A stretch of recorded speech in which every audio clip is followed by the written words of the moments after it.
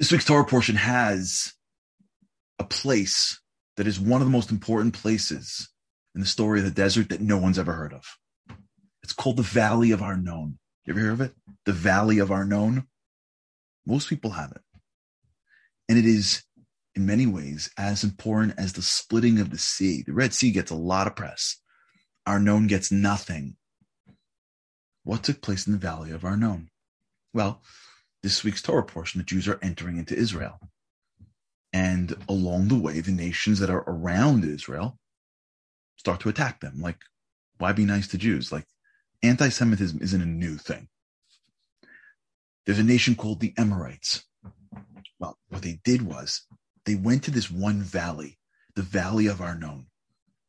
In this one valley, there were these two mountains, these large mountains. And the mountains were so close to each other that it created a very narrow valley. And it was so close that the Medrash says that they can speak to each other from each side of the mountain. So this nation, the Amorites, filled the mountaintop with their soldiers, with their warriors. And they waited. And they knew that the Jews had to pass through to keep on going. And as the Jews were going to come through their valley, they were going to attack them from the top, basically destroying and killing as many Jews as they can. What did God do? God made a miracle. And the mountains moved together, killing many of these warriors and stopping them all. Jews had no idea. So they get to the mountaintop and the mountain's closed. It's a mountain. They don't know anything better. So they got to climb above the mountain and come down the other side. Only when they get to the other side did they realize the well that followed the Jewish people, that well went underneath the mountain and washed up much of the blood and the remnants.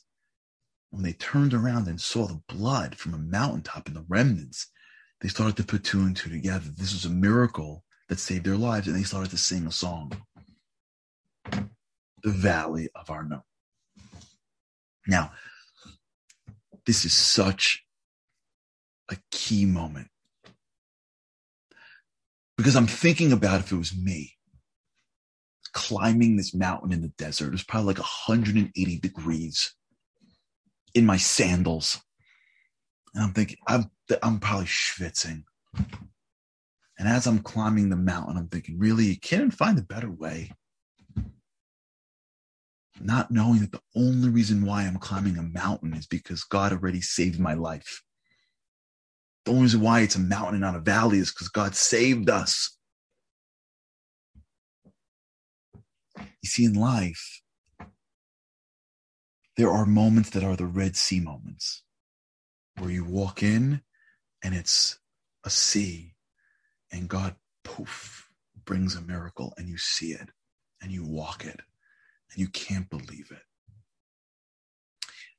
But there are a lot more moments where you're climbing a mountain, schwitzing.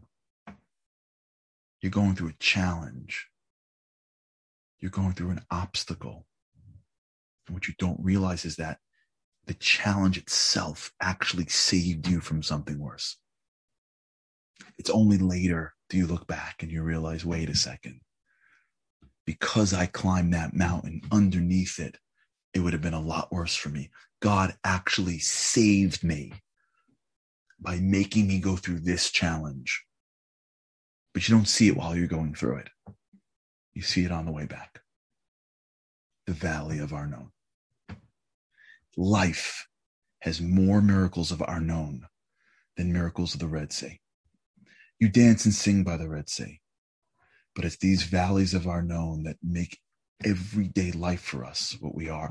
God is always moving mountains for us. And sometimes he's moving those mountains so that even though it's challenging, he's preventing us and protecting us from greater challenges. Greatness, faith, belief is being able to not only thank God after you realize it, but to actually be on the mountain of Arnon and saying to yourself, if I'm climbing this mountain, if I'm going through this obstacle, if I'm going through this challenge, maybe God's actually preventing me from something worse.